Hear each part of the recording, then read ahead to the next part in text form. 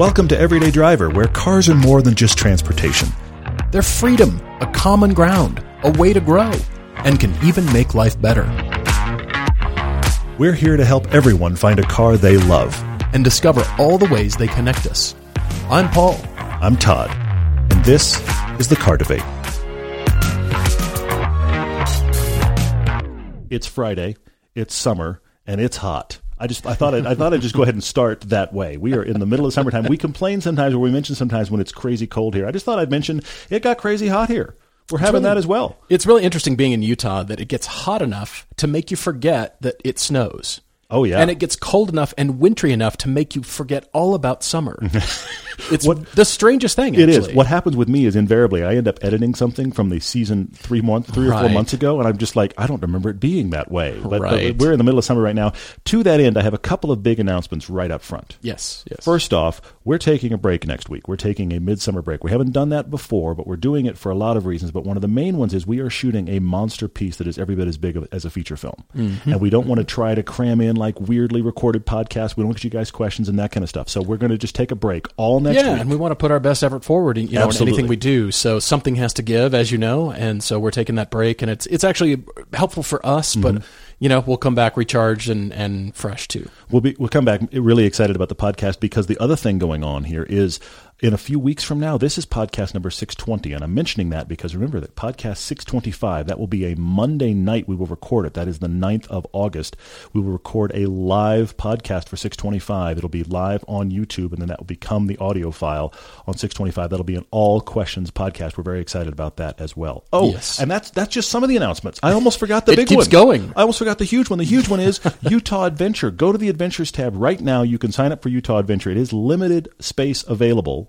This is, for lack of a better way to put it, the closest we've done to a U.S. version of pilgrimage. These are some of our very favorite roads. It is an all-in price. Yes. So the only thing you'll pay for after the fee for it is going to be your gas. Of course, you got to bring a car, but your gas. We are doing some of our very favorite roads in Utah. It's open right now. You can go to registration this minute. A few more announcements. We have Season 9 TV Episode 3 airing Saturday, July 17, 2021. It is the 2021 BMW M4 versus the 2021 Mustang Mach-1.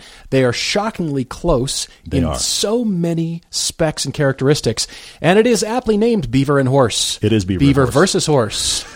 It's actually really fun. It's going to be a lot of fun. And also, Blip Shift shirts, Add Brightness and Fluent In. Those two shirts, those are going to be, they're current right now on Blip Shift if you're current with the podcast. But I do want to mention, up next is Big Butts and Minister of Finance. If you missed out the first round of the Minister of Finance shirts, that has proven to be one of our most popular shirts. Yes, for sure. If you missed out, watch Blip Shift closely, because that is coming. And since we won't be here next Friday, last thing I've got for you. Since we won't be here next Friday live, we should mention this to you as well. Next week's TV episode is for Rally Ready Off-Road Rally Racing, and it is surprisingly fun. Watch Paul and I. It's dirty. Yes, watch Paul and I. Watch our brains kind of grind to a halt as we get completely retrained how to drive. That's coming up in 2 weeks. We're excited about that one as well. We also ground some gears, and big thanks to the whole crew at Rally Ready. That is definitely coming. Our first debate comes from Michael W. in Phoenix, Arizona, who's riding with champagne taste on a beer budget. Isn't that all of us, though, on some degree? My mom always accused me of having champagne taste. Then I went to design school, and then I was confirmed. Then it got worse. Yeah, now I know how products are made and designed, and it's gotten even worse.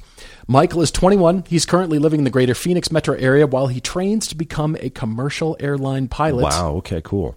He's been listening to the podcast. Michael, thank you so much for writing in. He's watched the YouTube channel since summer 2018. He's seen almost all the shows. That's cool, thank you. He's been holding off. Okay. Because he always thought he knew enough about cars to make his own purchasing decisions.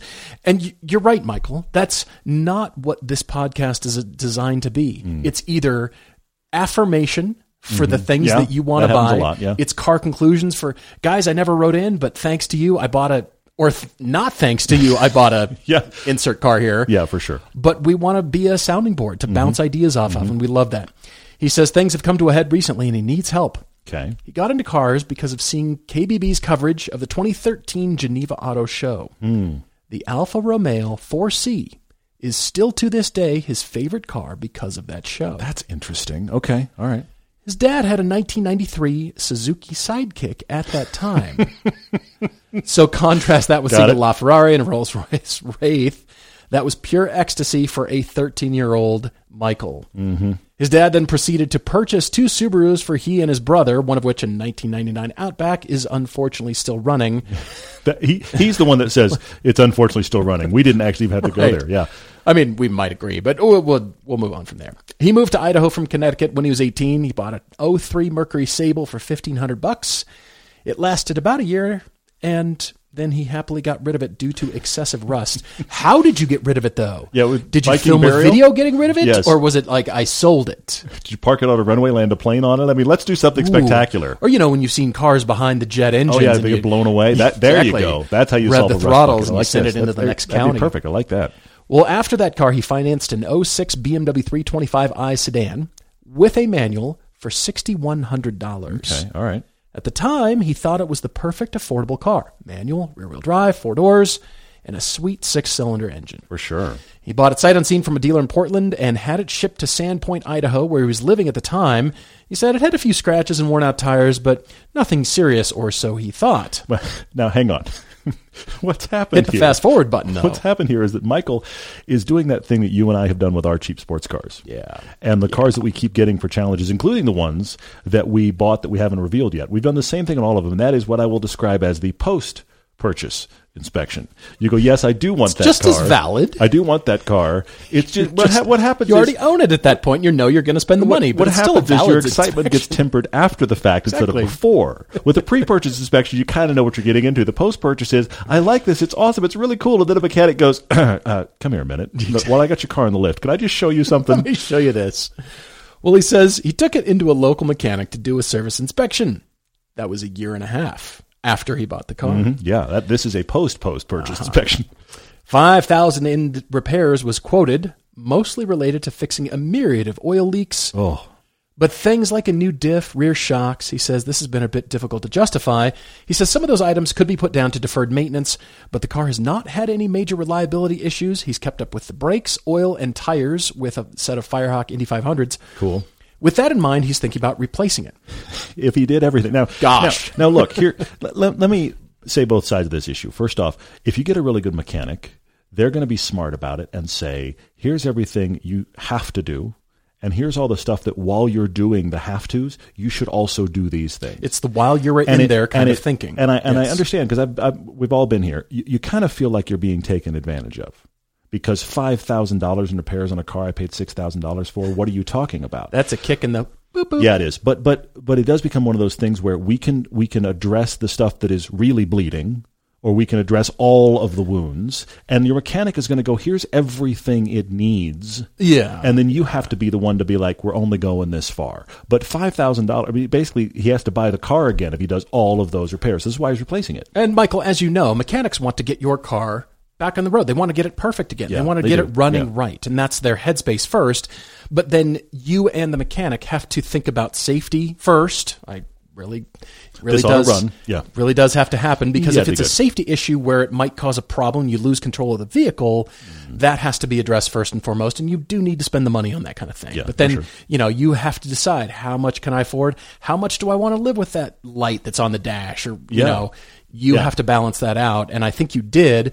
But at this point, you're wanting to replace it. I don't blame you. Yeah, yeah. It says from a dynamic standpoint, the car feels like a compromise. It's heavy. It feels heavy, at least, at 3,400 pounds. He says the shifter is less of a rule and more of a guideline. This stick right here, that suggests the next gear. The car might not pay attention to me, but Second is in that at direction. least I tried. He says the hydraulic steering feels amazing. The cornering balance of the car is near perfect, but it just feels soft. And I'm not surprised. That car, 2006 BMW 325i sedan, is very solid, but I would not describe it as a standout either. Right. Well, he says he knows he could throw money at it. He could fix for and sure. upgrade the suspension. Yes, of course. absolutely. Welcome to the money pit. He says last year he drove a selection of very different cars, trying to find something with a better ride and handling combination.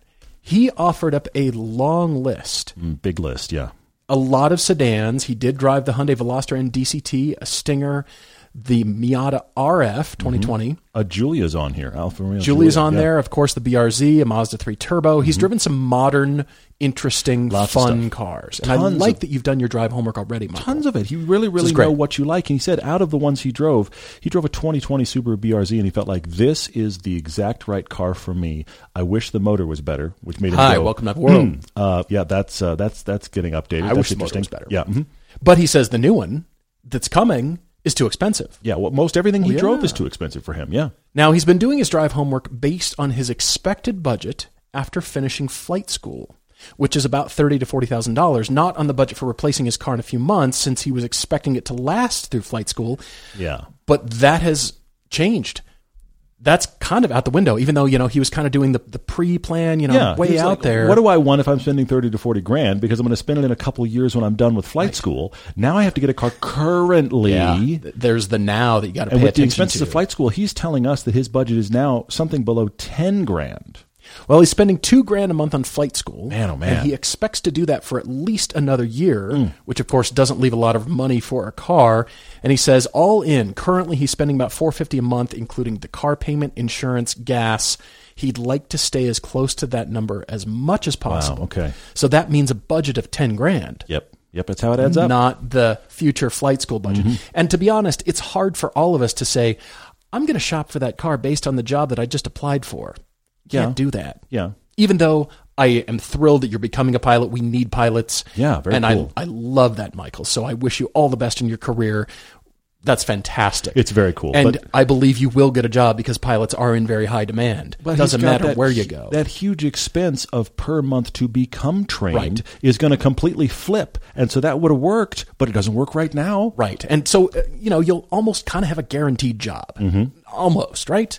But we just don't know what that means, so we can't shop for that. Yeah. We got to shop right now, and the problem is Michael's saying, I need fun. Yeah. I need it to drive well. I can't just get the replacement car to limp through because of the disease that's in all of us. For sure. So because of that, he thought, I'll just look at hybrids, like the Fusion and the Camry. He could get a newer car with that budget and offset the cost with the better gas mileage, but he abandoned this idea specifically because he wants joy in his life. That is his quote. Of course. I still want joy in my life. Of course you do. He prefers rear-wheel drive and a manual, although these are not required, he says. He says having remote start for the AC would be nice. That's a bit of an aftermarket kind of thing. We got to take some things off the table, Michael. That one's going. I'm sorry. I love the idea. But he says it might be worth sacrificing the manual on the altar of comfort. Is that just like a giant pile of pillows or something like that? Yes. He doesn't need more than 2 seats due to his friends suddenly not liking to drive with him anymore. You drive quickly, Michael. Is this what's happening? Are you chucking that BMW around, or are they scared of the BMW? You haven't clarified here. I really wonder. Yeah. He says they're not going to talk about it. But he says all the usual suspects are too expensive in this crazy car market that we're currently experiencing. Yeah, for sure. He says in his area, the Miata, the 86, the Fiesta ST are all running $16,000 and higher. Oh man, in his that's area. hard. He also says the Z3 and the Nissan 350Z are running $12,000 and up. Man, oh man, okay. He found a few MR2 Spiders for his budget, but they're in rough shape, and they're being sold by shady dealers away in California. By the way, Michael, if you're looking for shady, try buying an old Maserati in Las Vegas from a used car dealer operated out of a bail bond lawyer's office in a strip mall next to the airport with a credit card at night. Every part of that was a no-no. We checked every box for this is not the right way to buy a car. We did them all. Also, we arrived at the dealer. Get a bad feeling in your heart? Try it. We arrived at the dealer at dusk. So we didn't even have bright sunlight to check out the car. It was just, guys, could you pull out your phone? So I need some light. Which we did. If you could have made a list of the terrible way to buy a car, that Maserati purchase, which thankfully was wonderful. If you haven't watched our cheap sedan series, that Maserati's wonderful through that series, surprised us all. But it started about as shady as possible. Totally. Well, Michael's looked at getting another sports sedan. He says a Lexus IS or a Cadillac CTS. He purposely avoided Lexus when he was shopping 2 years ago because it drove worse than the 3 Series. And he says, I'm not satisfied with my car currently, so going backwards doesn't make sense. Yeah, I can see And it. the CTS gets worse gas mileage, so that it would cost the same to run, so it's not helpful. But he does say he adores Mini Coopers. However, switching one BMW product for another, he's like, is that the right move here? That could be concerning. Move. For sure. He says golf and GTI, that's interesting. He'd prefer to stay away from German cars until he has the budget to take care of one properly. How about Italian cars, Michael? Just asking. Jeep Maseratis, they're out there. Just terrifying. Asking. Yeah. This puts him in something like a Civic or a Veloster. Mm-hmm. And he says when he was 17, he drove an 06 Honda Civic Si, and he was introduced the idea of a 7,000 RPM plus rev limiter. Pretty cool. He says that was fun, but he was a snob at the time and wanted rear-wheel drive. I can see that. Yeah. He's never driven an older Veloster. He was also reminded, he said, when reading an article about a potential hybrid Miata, that the Honda CRZ still exists. Yes, it does. What's fascinating is, as I was reading through your email, Michael, about 2/3 of the way in, I thought, has he looked at a Honda CRZ? And then you hit it. Yeah. Which is awesome. Keep going. I love that stuff leads him to other cars. I totally agree. That's wonderful. And you're rectifying your snobbery and your desires against flight school, your age, and your budget. Yes, and he says, look, what I like about it is it's manual transmission, the gas mileage is good, and the insurance is good. The problem is it's rare, and he's never actually driven one. He's kind of asking, is this a viable candidate? And I have to say to you, Michael, yes, absolutely. Now, it is a small hybrid front-wheel drive car. So it pushed real hard. Guess what? It understeers. Yes. Not a surprise. It's not going to have your rear-wheel drive rotation that you were used to on the BMW. The BMW may not have been everything you hoped for, but its rotation and dynamics are going to feel different than this small little front-wheel drive. However, watch our piece about it, which is old now, but watch our piece about it. We both were pleasantly surprised by that car. I still dig it. I think it's great. I love that you brought it up. Yes, that's in your budget. I believe, though, Michael, that I have the car for you, the perfect car. I want to start, though, with your Lexus comments, because I was wondering about the first generation Lexus IS 300, built from 98 to 05. Sure. Manual, rear-wheel drive. I found you one.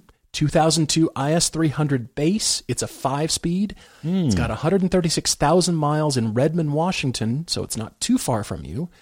The problem is the owner's asking $14,900. You're kidding. I am not. I mean, they're that's they're like cool. a record scratch kind of. They're cool, but no. $14,900, almost $15,000. What was the mileage on it? 136. That seems. I mean, look, I know the world is 20-year-old car. The world is nuts right now, but that seems really high. That seems high to me. So I moved on, and because of Todd's announcement that we're doing this summer break, we are doing the Cheap Sports Car Challenge with all the cheap sports cars that you can buy, just like the requirements that we set out to with our 2 cheap sports cars. Yep. The same requirements apply to all of those cars. We have 8 cars total. We are shooting that. And I will say we have found BMW Z4s and Z3s for under $8,000. Yes, we have. That was the thing. It's everything we're going to have in this shoot. You can find it currently for less than $8,000, using the same parameters you and I did to get our Z4 and our SLK. We're using those parameters again right now in the midst of this madness, and we're finding stuff. Yep. I liked your idea about the older Mini Cooper. You could spend less, but then you're just waiting for something to blow up. Yeah, maybe. But here's your perfect car. Way back up at the top of your email, you said when you were 13, you saw the Alfa Romeo 4C. He says, to this day, it's still your favorite car. Okay, where'd you go? How about a Fiat 500 Abarth with pretty much the same engine? Sure, yeah. Michael, if you go to autotempest.com/everyday and you type in your parameters, 500 Abarth, doesn't matter the year. Yeah. You can use manual transmission, but most of them, fortunately, I found are manual. And with a price cap of $10,000 and under, there's pages, loads and loads and loads of these cars under $10,000. I found one with under 40,000 miles for $10,000. Love it. I mean, to the point where I think Todd and I should just go buy 2 of them right now. We should just it's our next challenge, just because. What are we doing? We have them. Why did we not buy a Bart's? Right. A Bart's for everyone. There's pages of these cars. Interesting. That's good. That's why I jokingly asked you, how do you feel about an Italian car? Sure. But you liked that 4C. You liked that car. Yeah. How about something close to it? You mentioned the CRZ. How about that kind of car, front-wheel drive, fun to drive? Yeah. Only in the 500. That's excellent. The Abarth. I do like that. I think you would dig it. Yeah. And it's for now. That's the biggest thing. It's different than your BMW, but it is for now. It's just for a period of time until you do graduate and get your job and then go shopping with your new budget and get that rear-wheel drive.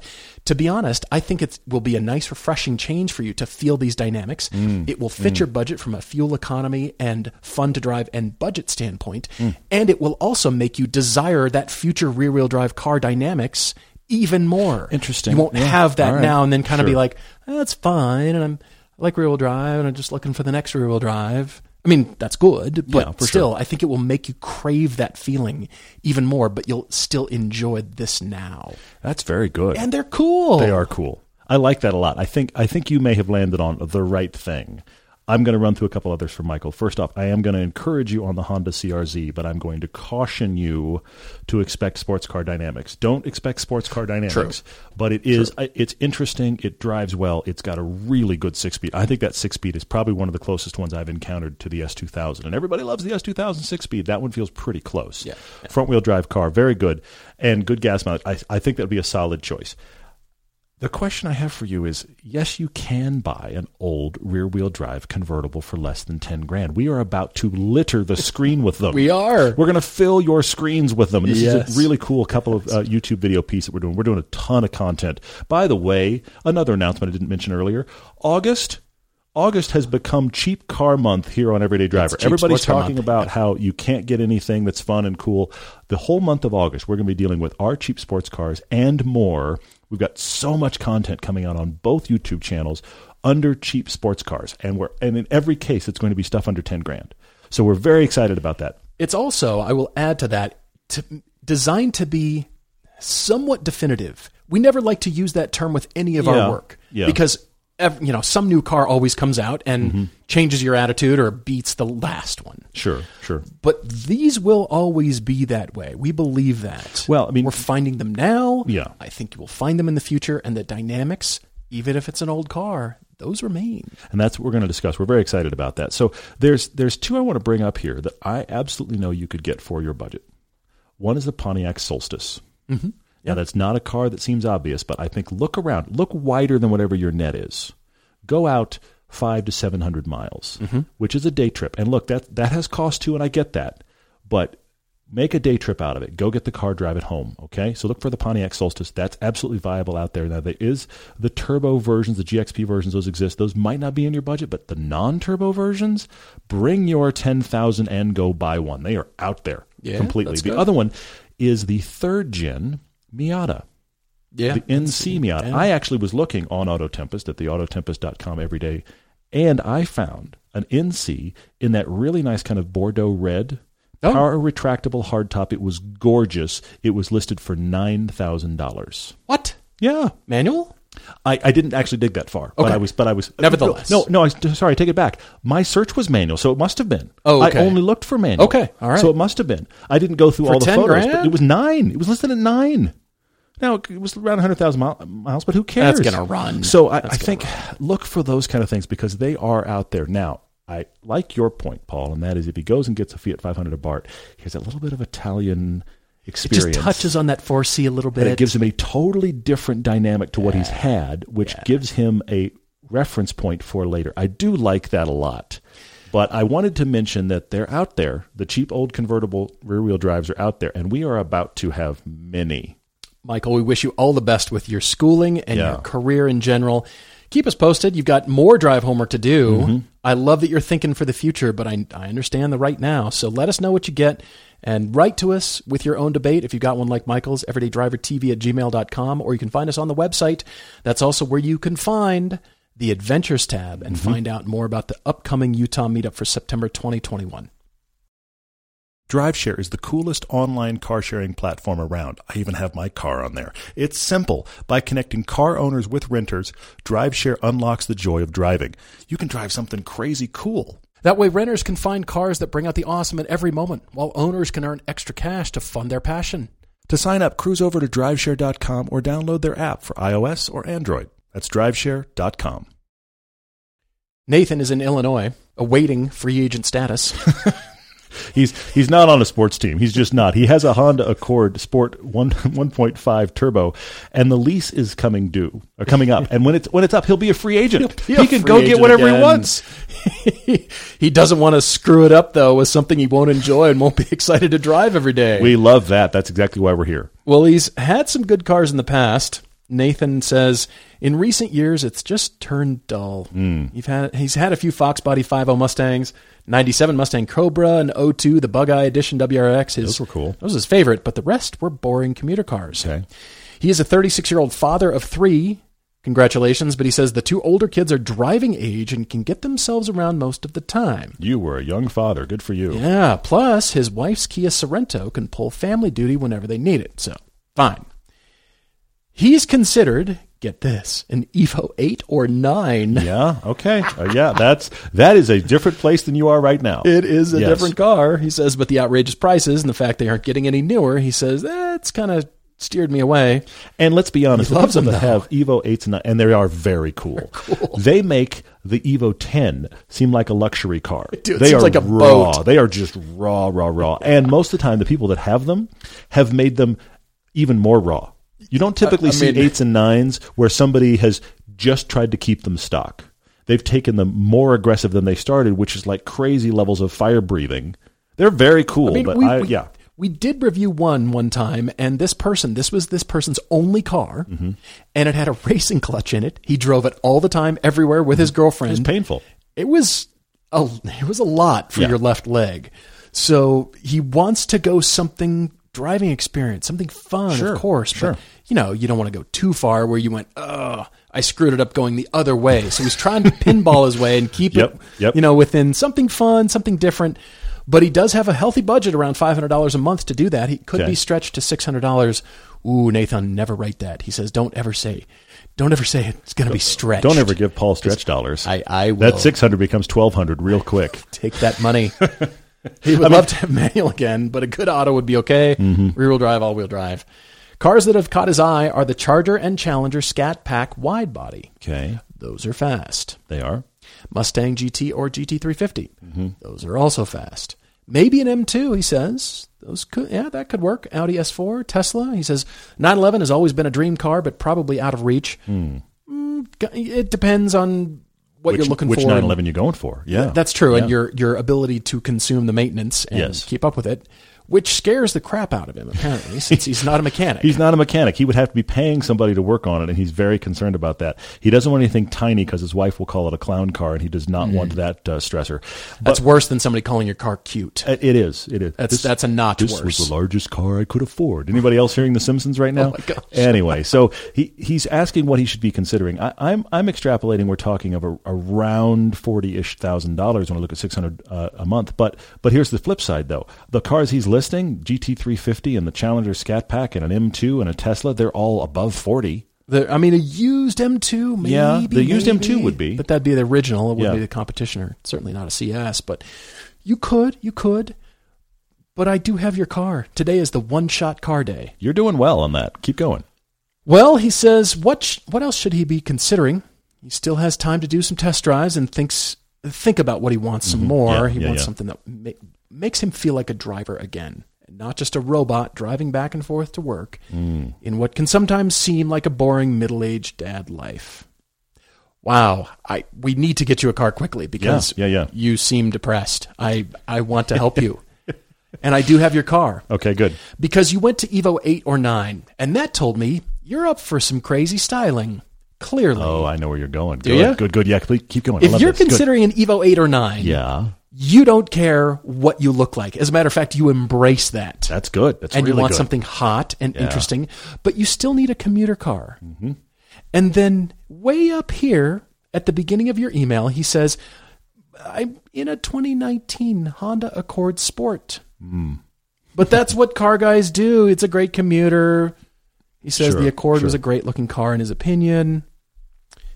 You're a Honda guy. I knew you'd be here. This is good. This is very good. Civic Type R. Yep. Civic Type R. Yep. It's like Honda, kind of built an Evo 8. I mean, not quite as nuts. Yeah. But it's the modern day. But it has the suspension that transforms this beast from soft and commutery to awesome. And you will not believe that it's front-wheel drive. You will not believe us. You will not say, guys, front-wheel drive. Come on. And I know that's not on your list. You said rear or all-wheel drive because of your WRX love. Sure. Yeah. But once you drive this car, I think you're going to be plunking.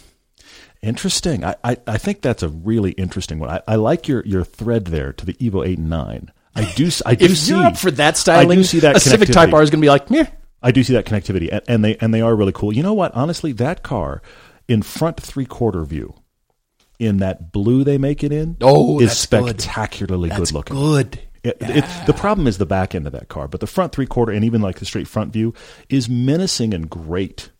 Yeah, the blue and look great. And it does drive really, really well. It's really cool, and you can take the kids, and then now because your kids are driving and they're kind of into cars and it kind of matters, they will say, look what my dad drives. Probably, yeah. Like, my dad's cool. Why can't I drive that? Because you're 16. That's why you can't drive that. But man, my dad's cool. I want to drive. I want to ride it, all that stuff. So that's funny. Nathan, that's my recommendation, Civic Type R. Nate, I have 3 very different recommendations for you, and they fall into the category of how much of a dad do you want to be? And I don't mean that as an insult. I mean that as how much do you want a kind of dad-feeling car, or how much do you want a nutty car? There are 3 that I have here. I'm going to start off in a place kind of similar where Paul was, where I just thought, let's just get you something fun.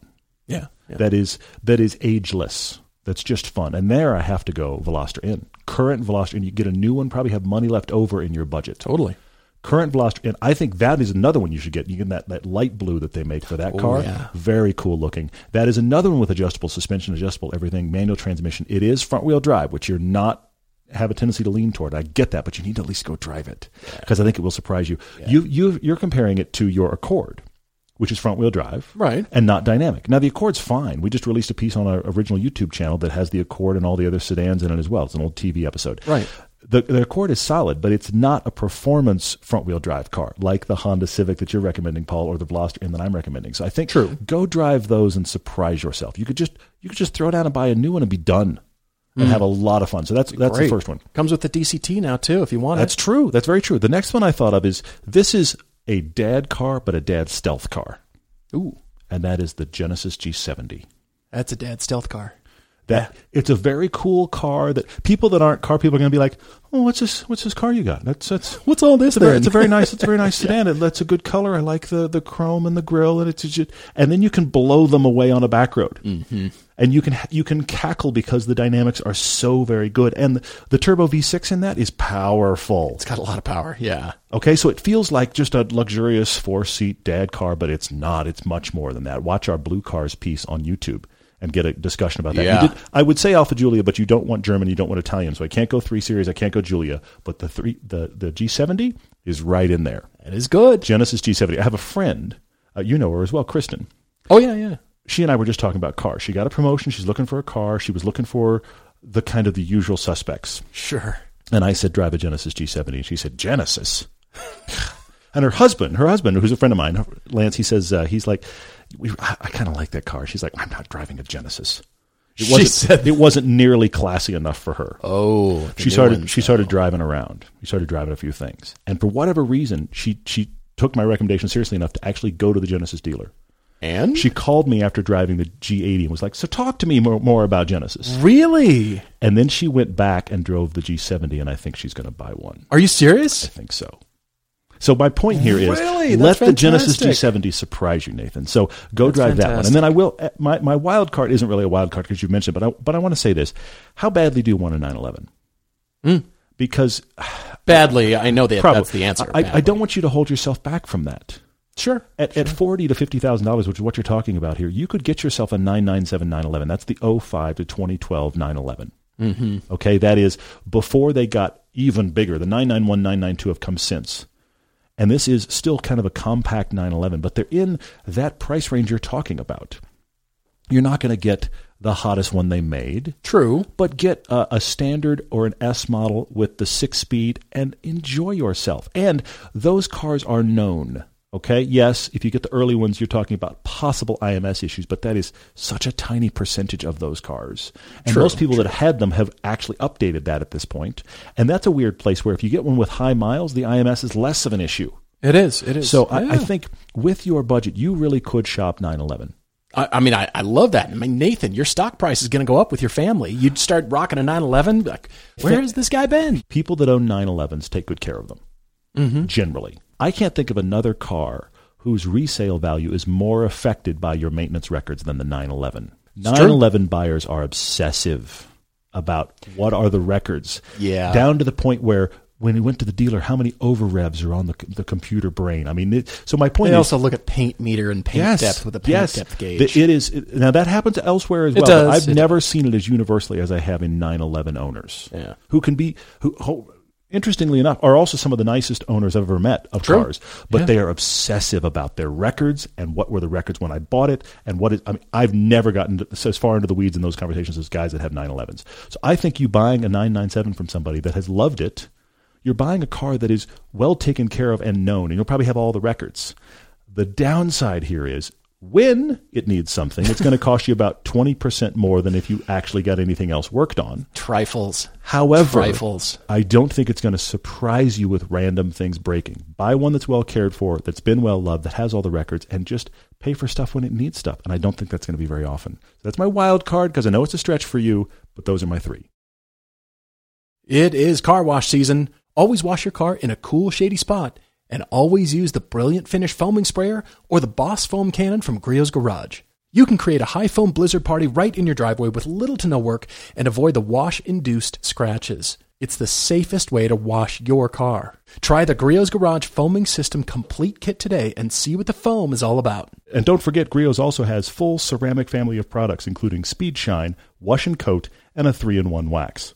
Griot's Garage products are 100% guaranteed, and all the liquid products are made in the USA. When you're ordering at griotsgarage.com, use the code eDriver for 15% off liquids and 10% off everything else on your order just for our audience. That's GRIOTS. Enjoy the finest quality car care products you can buy at griotsgarage.com.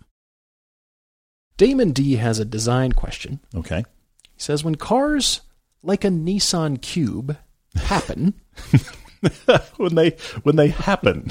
That's really good. I like it. Yes. How does a design team measure success? The initial answer you might think would be sales numbers.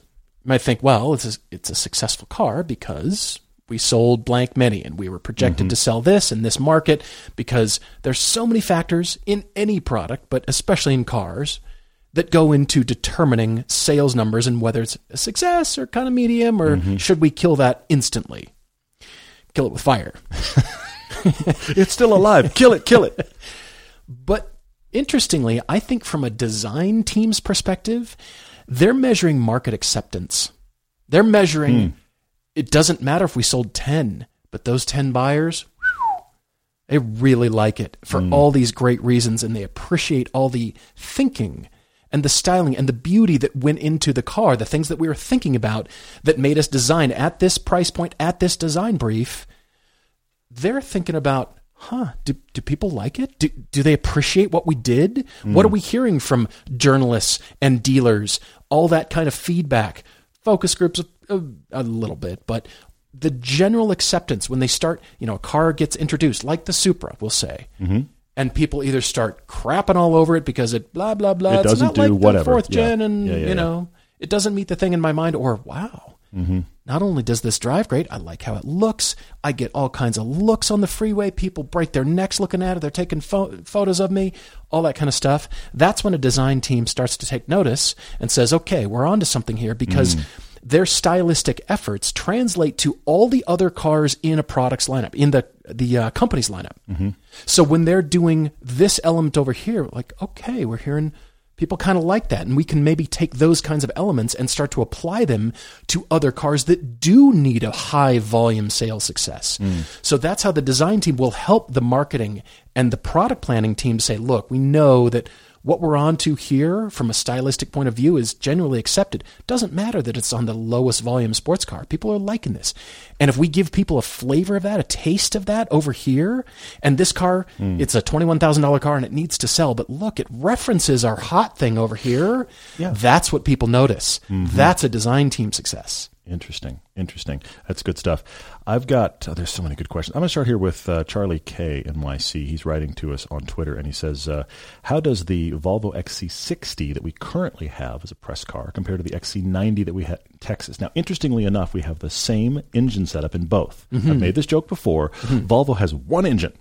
They make one engine. It is their little, it's 2.5 liter, isn't it? Isn't it 2.5 liter 4-cylinder, right? Or is it a 2? Sorry, right now I'm drawing a blank. But the point is, little 4-cylinder that you can get as little 4-cylinder. And guess what? That has about 150 horsepower, which is not much. But then you can get it with a turbo.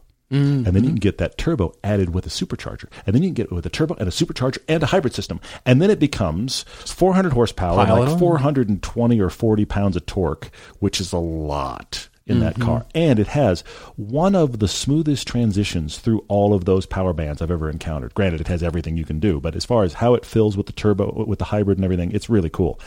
The XC60 feels much lighter on its feet because it is such a smaller vehicle with the same powertrain as the XC90 that we had, but of course you lose usable space. So if you are focused, think of it like Cayenne versus Macan. The Cayenne is not as dynamic as the Macan because it is just bigger. Right. Okay? Right. The Macan is more hot hatch feeling. That's the difference in the XC60. Now, in both of these, we're talking about more luxury items than we are a Porsche-focused thing. But that's the difference. That XC60 just feels a little bit lighter and kind of ready to go, which is cool. Bradley J. 1983, he's asking the latest version of this question that we're getting a lot right now because we're all freaking out about the car market right now. He's saying, does it make sense to wait to buy a used sports car given this is currently a seller's market, or should he be overwhelmed by his fear of missing out, and should he rush off and buy them now because they're only going to go up? Bradley, two thoughts here. First off, I was actually just reading this week about how multiple car manufacturers are seeing the shift happen in chip availability, and they're actually projecting in 6 months to 12 months they will be back on track. Okay, so that market's already turning. They're already seeing their supply chains recover, and that market is returning. When it returns, people are going to flow back toward new cars again. They're just going to. Okay, that's going to ease up the used car market. Now, the used car specialty market, if you're shopping, I'm just going to pick the obvious one. If you're shopping for a 4th-gen A80 Supra, if you don't get it now, it will be more a year from now. That's true. The specialty used market, I don't think, is coming back down. It might a little bit, but I think the really hot special ones are going to stay where they are or keep going up for a while. Okay? Because that's driven, I think, mostly by the fear of what the all-electric world's going to be. But I think the general used market, including most used sports cars, is going to come down in the next year. That's my suspicion. We'll see what happens. So unless you're buying one of these like icons, I think you can wait. Apex Carver 86 asks, how do you convince your neighbors that you aren't a drug dealer when you keep switching up your garage every few months? Can I tell the England story? You got to tell the story. Okay. But hang on. Yeah. He temporarily trades cars with friends every so often so he can experience something different, and he always gets weird looks from his neighbors. Some have come up to him asking what he does for a living. He doesn't mind it, but his wife is getting a bit sick and tired of it. Yeah, you think that's hard. Todd and I are going through the same thing. My neighbors have come out of the woodwork. Yeah. And it's pretty funny, with just the amount of press cars. But, you had a story about this. Well, the weather's so nice here now that your neighbors they're like out walking the neighborhood and they just keep stopping you randomly and just asking what's going on. No, I'm gonna tell a story that I thought was hysterical. I will admit I don't know the source. If you are listening to this and you know the source or you are the source, I would be more than happy to give you credit, okay? But I saw, this is like a tweet that was retweeted by somebody else, okay? So this is how I said it a while back. But a British journalist retweeted this other British automotive journalist, and he posted the letter that he got from his local council, essentially his neighborhood HOAs in England, all right? And it was a scathing letter that he needed to appear before the local council to explain himself, okay? This is a guy that's an automotive journalist. He is male, single automotive journalist. Right. Okay? Right. He's imagine the kind of cars that are coming through his driveway in a sleepy little English village. The local council sent him a letter that said, we believe you are in violation. We know you're in violation of all of our kind of HOA rules, if you will, because we see all of these very expensive cars in your driveway. They're constantly changing out at all hours of the day and night, and they don't match the other cars of the neighborhood. and we've seen young women leaving late at night. So we're pretty sure that you're in violation because you're running a brothel. And I laughed myself till I cried because I just thought that is the extreme version of what we're talking about, where you just, because you have nice cars and you're single, clearly you're running a brothel. Clearly, it's what happens. Your Apex, you're going to have to be delicate, and I would say you're just going to have to entertain the neighbors coming up to you, because I'm getting this a lot. Mm-hmm, you are. People are coming in saying, I'm not this type of person. I don't usually do this, but what do you do? Yeah.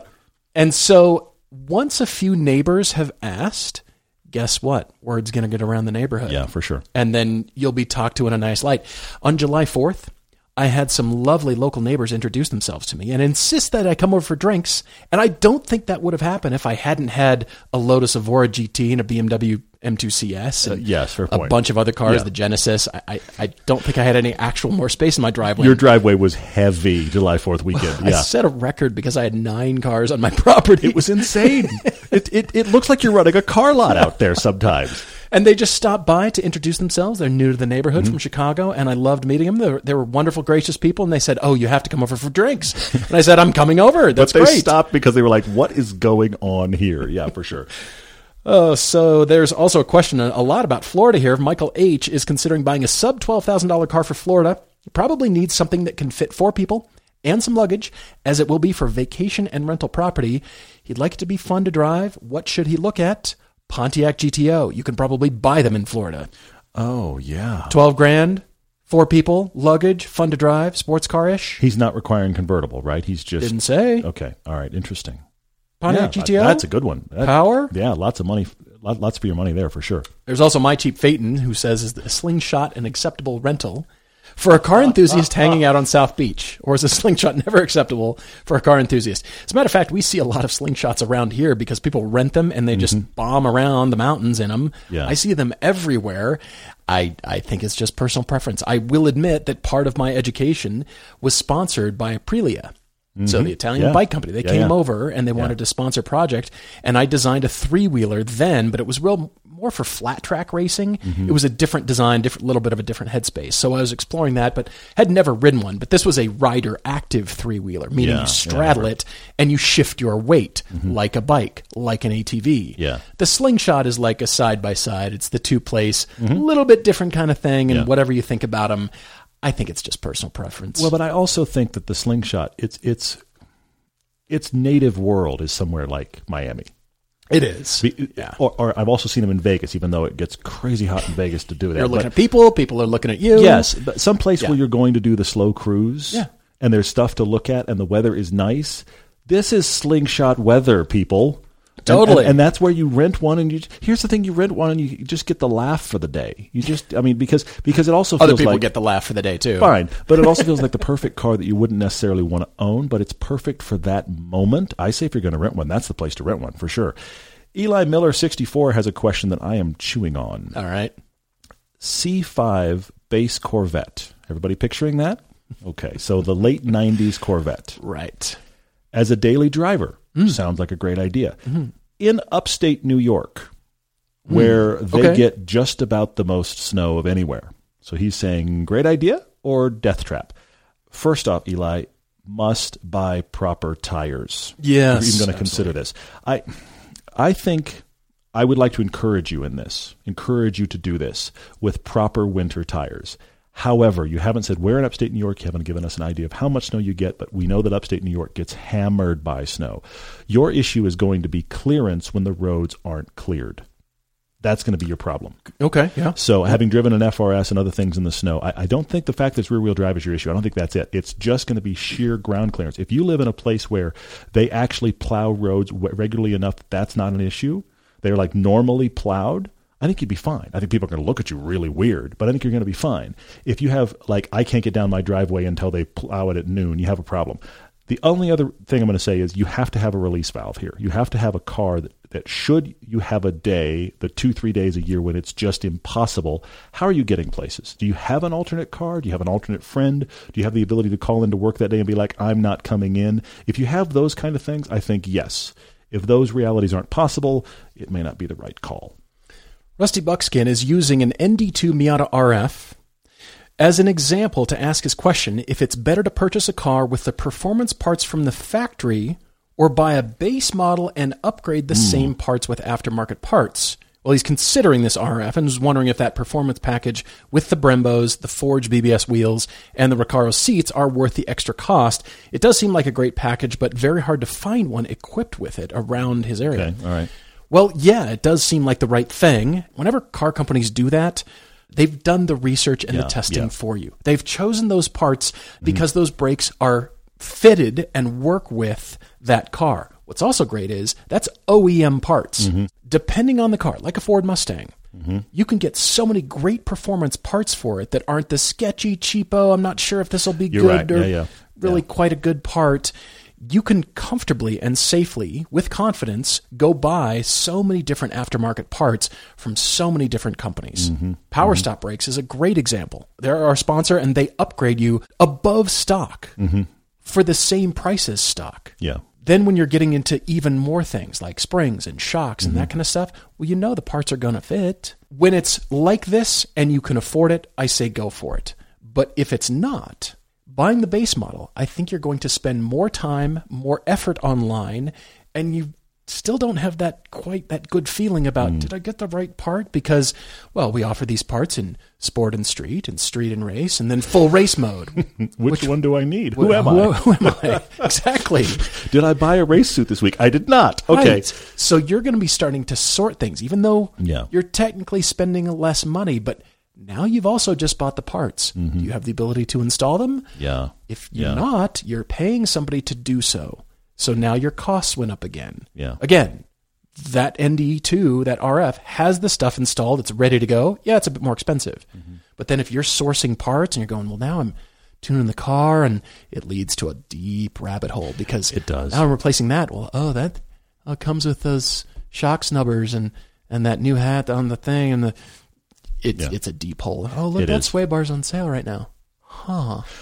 Well, I'm not a guy that ever says shop for resale, but I am going to say in this case, what's interesting is if you pay the extra money to get the performance pack, that car is worth more, period, than it will be if you buy it as the base model and you put parts on it. Because typically when somebody is selling, and please don't buy for selling. I'm just using this as a logical exercise. If you buy that car and you put a bunch of aftermarket parts on it, it will sell for less than if it were the base car with nothing on it. Which is what's crazy. Now, don't buy it for that reason, again. But the other thing about it is, the only time I think this is okay to do as the base version, when you really want the performance version, is if you know you have somebody like Flying Miata, who races Miatas and is known in the industry about they actually fine-tune stuff, and they will sell you a package that does X. You want the car to be like this? Buy this package. Most cars have lots of companies that try things. A few cars have companies that are known to do it right. Flying Miata on Miata is way up there. Now, I also think if you've driven the base RF and you like it, I think you would only like the performance pack more. I think that is a car that if you test drove the base one and you said, I think I'd like the performance pack, I think it's worth shipping one in and buying it. Yeah, so agreed. I prefer to always tell you don't be your own R&D department. There's obviously gray areas. Guys, we sure appreciate all your social media questions.